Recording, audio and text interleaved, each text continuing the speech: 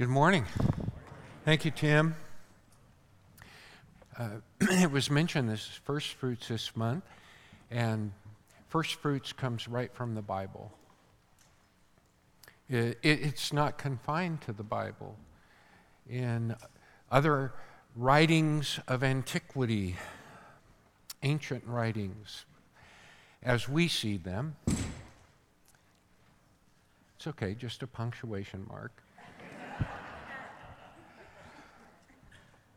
First fruits is used among other peoples as well, even the notion of a tithe, a portion that is set aside to express honor, reverence, the dignity, the dependence, and the glory of God. And so we do give Him our first and best. We do this daily and throughout the year. But as I have pastored, I began some years ago when I first entered the pastorate, dedicating the Sundays that lead up to Thanksgiving, which was established by our President Abraham Lincoln to be the third Thursday of November, so that we observe Thanksgiving, which is a wonderful, I've done it all my life. How about you? You know, what a great day Thanksgiving is. It's a special day that marks our lives in this country. But the Sundays that lead up to it, we devote to the Lord even as we give thanks to Him on Thanksgiving, but we devote to the Lord by calling that time First Fruits Sundays. And we just focus on recovering, if you will, or making sure, maybe taking inventory to see that we're deeply devoted to our God, and that we are, because it's out of that devotion that we give Him our first and our best. So this year, this November, normally I come up with some kind of an emphasis and theme, and I have a kind of a 3-week, 4-week series, depending on how many Sundays there are. But this year, I decided to continue with the sobering sayings of Jesus. And because He has some sobering sayings about the subject of devotion to the Lord, about discipleship, and about stewardship, which are all really all a piece of one reality, one existence in our lives, in our Christian walk. So today we're going to look at Luke chapter 18, and our sobering saying, that is a timely truth of Jesus, comes from Luke 18, verse 25. It's easier for a camel to go through the eye of a needle than the rich to enter the kingdom of God. So let's read it in context. And if you have your New Testaments open, I'm going to begin reading at verse 22. Now, maybe I'll back up and just pick up the fact. We'll start at 18. And this translates it a ruler. It could be a magistrate. I tend to think of an official. And a ruler asked him. I mean, just think about that. That someone of such high rank and status makes the effort to go and hear Jesus, to listen to Him, along with any and everybody else. And at one point he steps forward, he kind of steps out of the crowd, I suppose, and he says, "Good teacher, what must I do to inherit eternal life?" And Jesus said to him, "Why do you call me good? No one is good except God alone. You know the commandments. Do not commit adultery. Do not murder. Do not steal. Do not bear false witness. Honor your father and mother. Now, I don't know. I've got some hunches as to why Jesus mentioned those particular commandments. You know, there are 10 in all. And actually, he's working backwards. But maybe, and most importantly, it's to remind us that we're sinful. Because as you hear those commands, I don't know how you respond, but I think we're all guilty. We've all committed those, we've failed in those things. If not in a criminal, legal sense, but in many ways, we've done that in our heart. But he replies, all these I've kept from my youth. When Jesus heard this, he said to him, one thing, just one thing you lack. Sell all you have and distribute to the poor, and you will have treasure in heaven. And come, follow me. And when he heard these things, he became very sad. In fact, it would be best to think he became deeply grieved. For he was extremely rich. Now, this is the first time we're told that he had a great deal of wealth. Jesus, seeing that he had become grieved or sad, said, it showed on his face. He couldn't hide the fact that this has really disturbed him. This has unsettled him. And Jesus sees it, and he says how difficult it is for those who have wealth to enter the kingdom of God. For it is easier for a camel to go through the eye of a needle than for a rich person to enter the kingdom of God. Those who heard it said, then who can be saved? But he said, what is impossible with man, or what is humanly impossible, is possible with God. And Peter said, see, or listen, we have left our homes and followed you, or we've left everything and followed you. And Jesus said to them, truly I say to you, there is no one who has left house or wife or brothers or parents or children for the sake of the kingdom of God, who will not receive many times more in this time and in the age to come eternal life. It's easier for a camel to go through the eye of a needle than a rich person to enter the kingdom of God. In other words, it's impossible. A camel, the largest animal in Palestine, cannot go through the eye of a needle, the smallest opening. Does this mean that Bill Gates, worth $94.8 billion, and Warren Buffett, worth $84.3 billion, have no chance to enter the kingdom?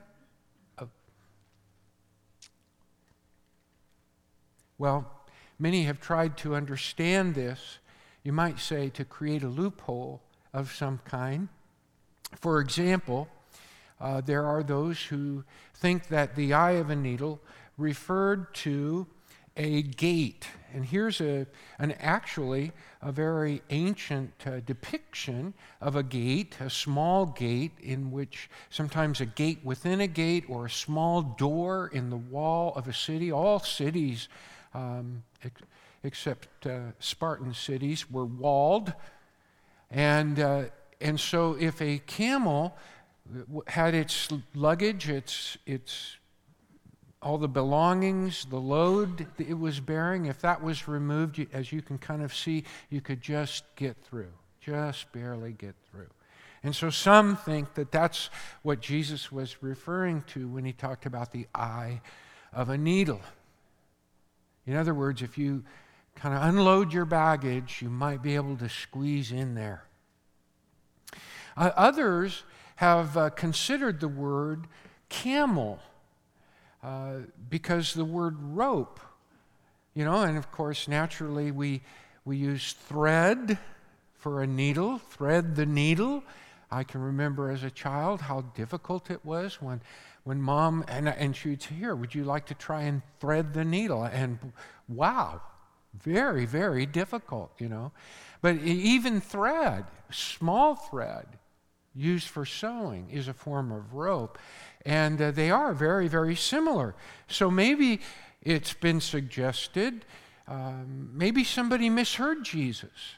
And he didn't say camel, he said rope. And perhaps I've done a sufficient job in showing you that the word rope and camel are very, very phonetically similar in sound. And then, of course, there are those who just are foolish in their suggestions, like liquefy the camel, and then you can make it in. All solutions fail because Jesus makes it clear in verse 27, it's impossible. We're dealing with an impossibility. What is impossible humanly is possible for God. And that really raises the question, what's your impossible? I've been thinking about that this week, my impossibles. We're all called in discipleship to set before the Lord, to offer to the Lord, to submit to the Lord, to surrender to the Lord our impossibles. Here it's wealth. The rich official recognized his impossible, and it's often the case that we have impossibles that we need to give to God. But we have to remember, even though we are not rich perhaps like this man, we are rich by worldly standards. The poorest among us is richer. But this is not primarily about the math. It's not about how rich is rich. By the way, I can remember an occasion, it was really impressed upon me, it comes to mind fairly often, when Shelley and I and the children were on vacation.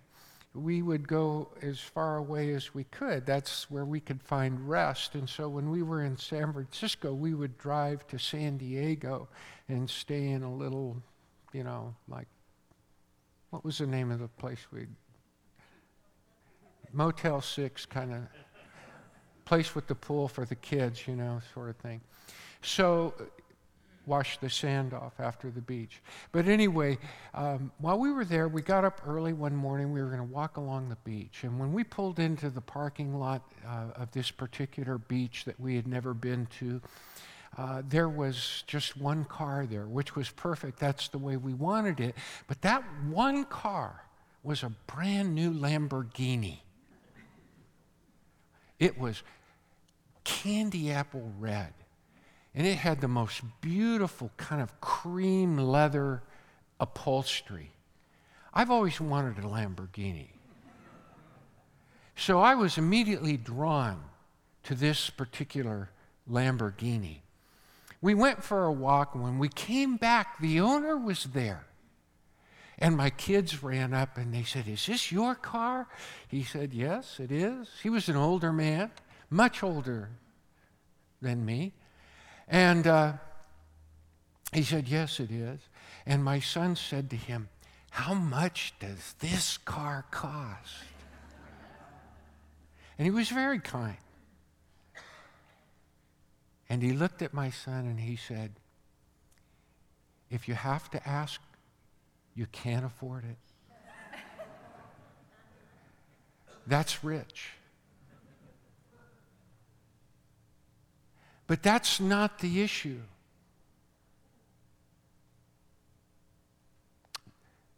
We're all rich to someone. When I was a youngster and we moved to Modesto, we had lived in Long Beach, and we moved to Modesto. And my parents bought their first house on Chelsea Avenue. That's how Dad called it. Mom called it Chelsea. Also, we had almond trees. That's what Dad called them. Mom called them almond trees.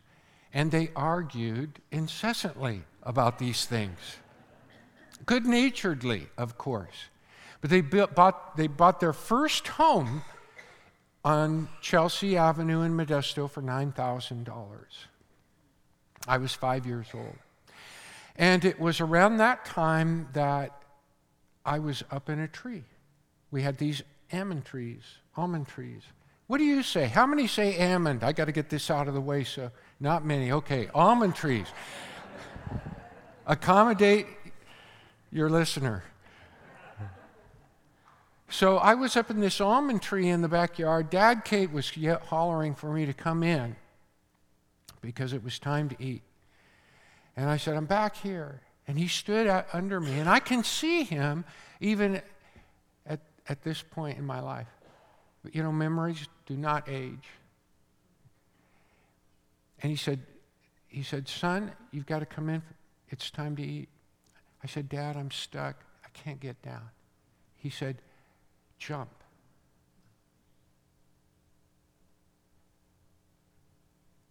I said, "I'm afraid." And we were in kind of a stalemate. And Dad's temper started to flare. And finally, he was so upset with me that I wouldn't trust him. But eventually I jumped. I wanted to go in. But I couldn't let go. And I couldn't let go because I couldn't completely trust my dad. In fact, while I was struggling with the fears, fears.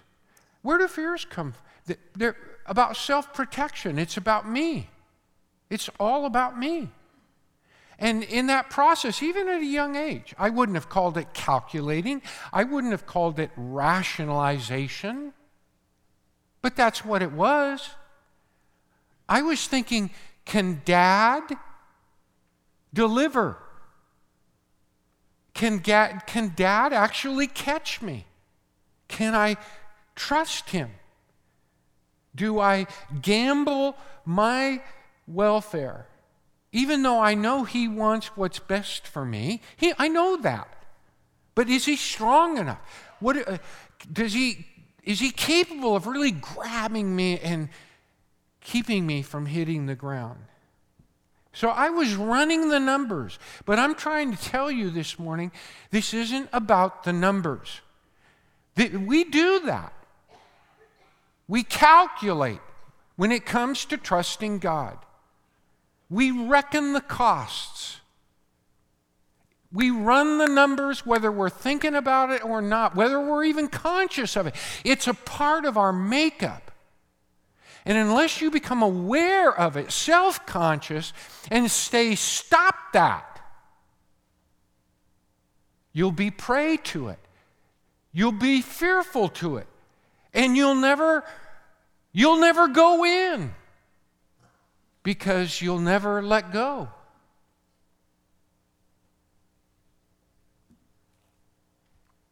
And that's what Jesus is saying to this man. To go in, to enter into the kingdom of God, to go in, you've got to let go. And then he adds, because he says what's impossible with us is possible with God. He says, let go and let God. There are 3 questions here. 3 questions. In verse 18, what must I do? In verse 26, who can be saved? And in verse 28, have I done enough? Have I done enough? Let's look at these 3 questions briefly because I think they'll bring into focus what is the issue. We've already kind of begun to zero in on it. Maybe we can see it even more clearly. What must I do? Asks the rich official. He has wealth and position. And the word that is translated ruler actually means ruler, but we know from usage that it can refer to a host of offices at various levels, even as high as prince. But he asks, what must I do? Obviously, this man of such rank and stature and wealth, I mean, he's the guy that everybody admires. He's the guy that everybody wants to be. Now, I'm not being that precise, but we've all of us, have we not had someone, and maybe several, that we've so admired? Celebrities, athletes, statesmen, dancers, vocalists, entertainers, movie stars. We think, wow, wouldn't it be great to be that person? To be like that, to have that person's life. If you've thought that way, be honest. Raise your hand. I'm going first. Yeah, a few of you. If you haven't, maybe it's because you gave it a second thought and you thought about the ramifications of celebrity or the headaches of having all of that celebrity status, the demands, the responsibilities, the loss of anonymity. I mean, sometimes in life, to become content with less, it just takes a little thinking and imagining what it would really be like. In 1982, we had our first child, June 1st, and just a couple weeks before that, maybe even only a week, I'd blown out my knee for the first time, so I was in a cast. And I can remember, even though I was in a cast, I was pretty good on crutches, and I used to play a lot of racquetball and go to a health spa, as they call them, and so I kept working out, on the different machines, and a guy came up to me. His name was Doug Clausen, and he helped me a great deal because he said, who's your therapist? Well, I didn't realize I needed a therapist back then. This was on the cusp of therapy, the cusp of arthroscopy, which was in non-invasive ways of otherwise they'd just have to open your knee up for anything. And he said, well, you just ask your doctor for a prescription. And anyway, Doug became my therapist, and I worked so hard for him that he kept me on after my insurance expired. Doug became amazingly wealthy. He opened more than one PT center. And even after we moved on, he had a huge home out at the golf course. And when we were over in San Francisco, he stayed in touch with us. And one day he called me up and he says, hey, I just got a yacht, a 40-foot yacht. He says, I'd like you and Shelley to join us for a cruise on the bay.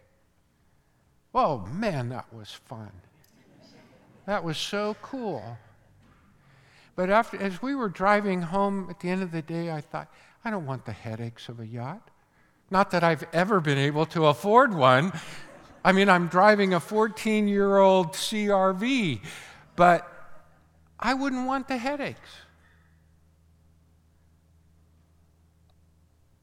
You see, a lot of demands, a lot of ties, a lot of entanglements come with wealth. And yet, with all that wealth, you may still have an important question to satisfy. What must I do to inherit eternal life? I've got it all, at least as some people think, but yet I know I don't. And he comes to Jesus. And Jesus, he has a trust God problem. Give up what you trust. Let go. Let go. And come follow me. That's what Jesus says to him. We almost miss it. Maybe it's the whole wealth thing. I've found myself kind of subject to this. If I wasn't a disciplined, trained, schooled reader, you kind of, when you read through this, the thing of that wealth, go and sell all you have, distribute it to the poor, and then we can't even hear, come follow me. What a special invitation. Do you realize Jesus handpicked his disciples, but he says to this man, you can join. You'll be the 13th. You'll be the baker's dozen. Come follow me. This is the man that he sought out. Who knows what that involved? Maybe he even had an entourage that took him there. And maybe some of them whispered, what's he doing going to hear this Jesus? But he thought Jesus had the answer. He went to Jesus because he thought Jesus could fill the need in his heart that none of that wealth, none of that rank could fill. And when Jesus told him what he came there to hear, he who called Jesus good teacher, he couldn't follow his advice, even though it was a personal invitation. He saw something in this man. And he said, come follow me. But that was too much. It's so hard to let go. You lack one piece of the puzzle. You know, when you do a 1,000-piece puzzle, it's hard to get started. You know, you get a corner. You got all those pieces turned over. You're scouring for the one piece that you think will go. You're kind of dividing up the color schemes because you know there's association that way. But as you start to put that puzzle together, you pick up speed. It's the same way with learning. It's the same way with any endeavor in life. At first, it is so hard because it's so new and there are so many things that are kind of unfamiliar. It's not easy, but as you become accustomed to things and you pick up speed and your acquisition actually advances more quickly. Just like the pieces of a puzzle, and he's got one piece. Usually the thing that slows us down at the end is, where's that one piece? This man's been looking for the one piece in his life, and Jesus says, I know what it is. total commitment. You lack total commitment. You lack real devotion. You're too busy calculating. You're like little John up in the tree with his dad standing underneath him, growing frustrated. And I'm thinking, can Dad catch me? It's the exact same thing. This man is thinking, can God catch me? Can God fulfill my deepest need? Can God be better than all that I have that I would have to trade to have that ultimate satisfaction, ultimate contentment that God offers? And that makes sense because God created us. It's like going home. How many of us, if we were, say, kidnapped in a foreign country by those who are terrorists, and we're in a dark cell, we've lost all hope. We don't know if we'll ever get out. We fear for our very life. We are living, but we're not living. What would your mind go to? Your spouse, your girlfriend, boyfriend, but definitely, in some ways, at some point, you'd think of home. God's calling us home, calling you home. What would you trade?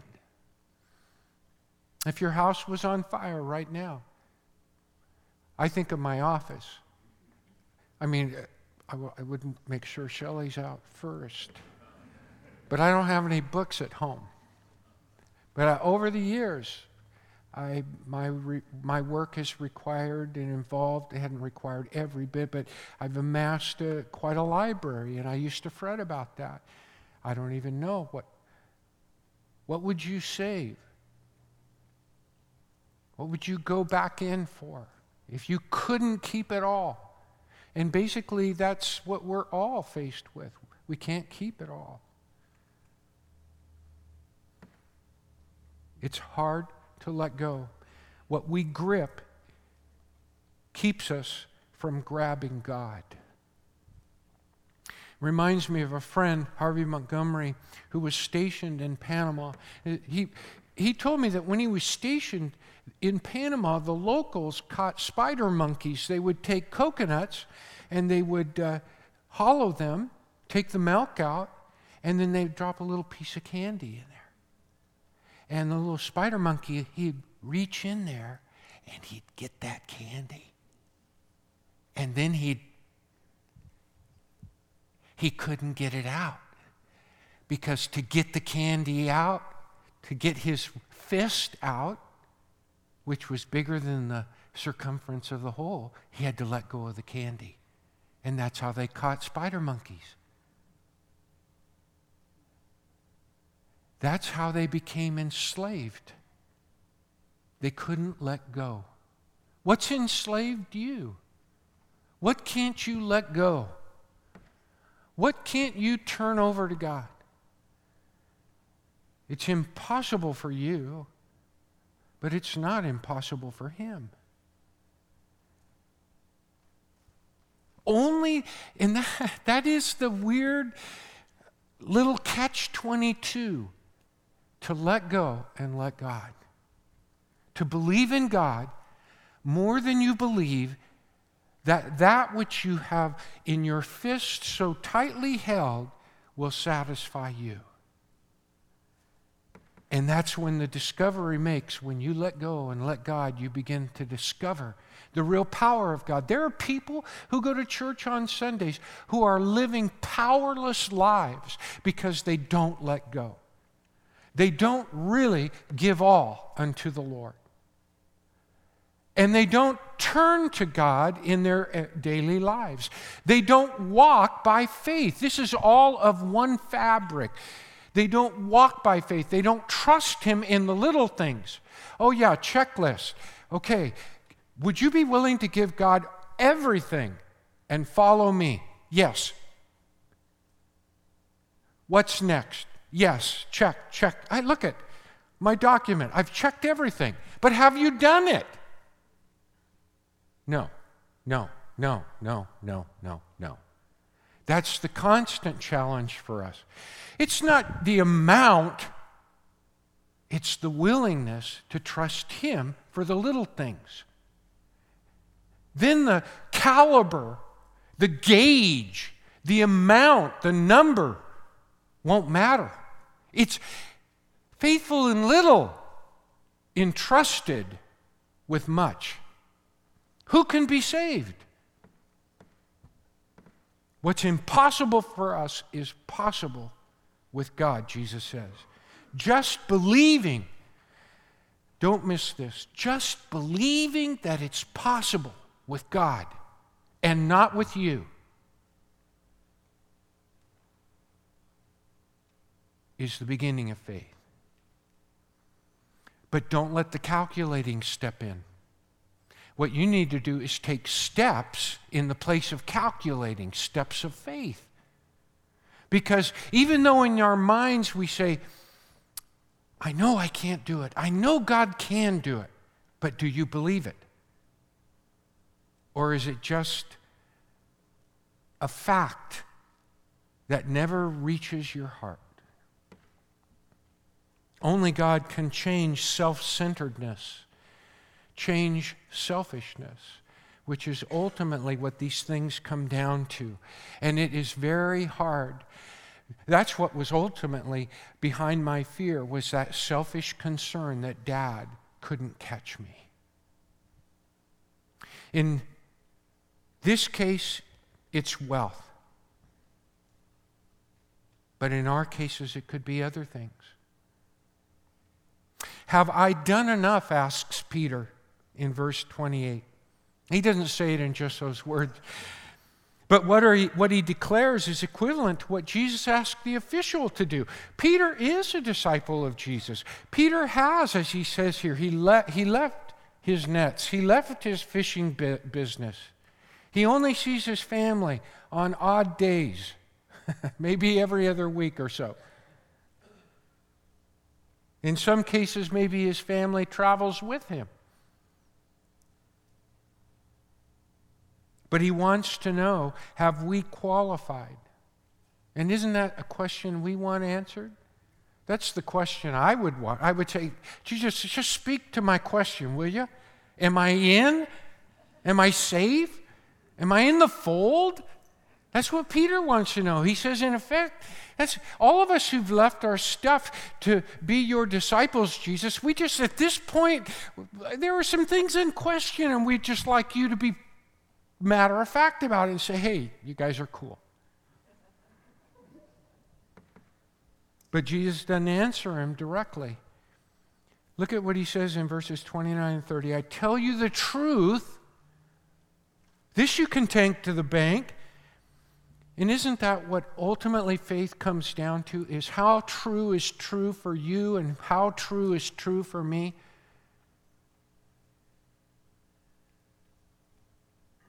Is it really true for you? Is it really true for me if it doesn't make a difference in my life? If I'm not willing to go out on a limb, if I'm not willing to let go to get in? There is no one who has left home or wife or brothers or parents or children for the sake of the kingdom of God who will not receive many times over in this age. But what is at issue here? The picture here is that following Jesus caused disruption in relationships.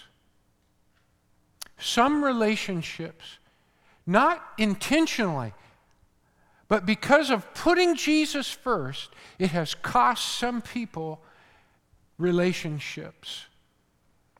And Jesus says, you'll be, what's the word I want? You'll have that multiplied as a disciple many times over in this age and the one to come, eternal life. You see, it's not what we give up that's calculated here. Peter is looking for that number. Am I an 8? 8 and above gets in. Am I an 8? And Jesus says, I'm not calculating here. I'm telling you what you've got to be doing is you've got to be a disciple. You've got to keep being devoted. You've got to keep following. It's following. Whatever it costs you to follow me. And here Jesus numbers the relationships that are closest to us, the things that matter most, the things of home. He says, in following me, even at the cost of these dear things. It's all about discipleship. And that's the constant challenge, the daily trust. How can I do this by faith rather than reflex? How can I depend upon you, follow your heart? How can I reflect your love? How can I do this your way and not my way? To go in, you've got to let go. Letting go and letting God takes place every step of the way. What's your impossible? That will highlight, just as it did for this man, the challenge of your heart and the level of your devotion. C.S. Lewis said how hard it is to turn to God when everything is going well. We have all we want. And to say we have all we want is a terrible saying when all does not include God. How rich is rich? Some are rich in money, some in anger, some in self-righteousness, some in grief. All are justifications and calculations that have to do with safeguarding me against a God that we think is too dangerous to trust.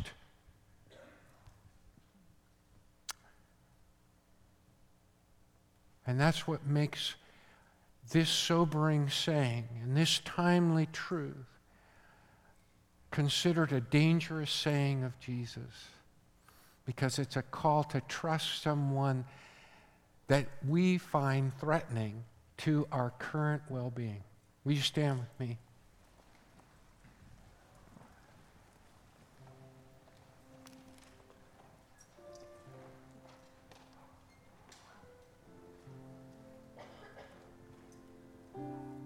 What is it? The march of 1,000 miles begins with a single step.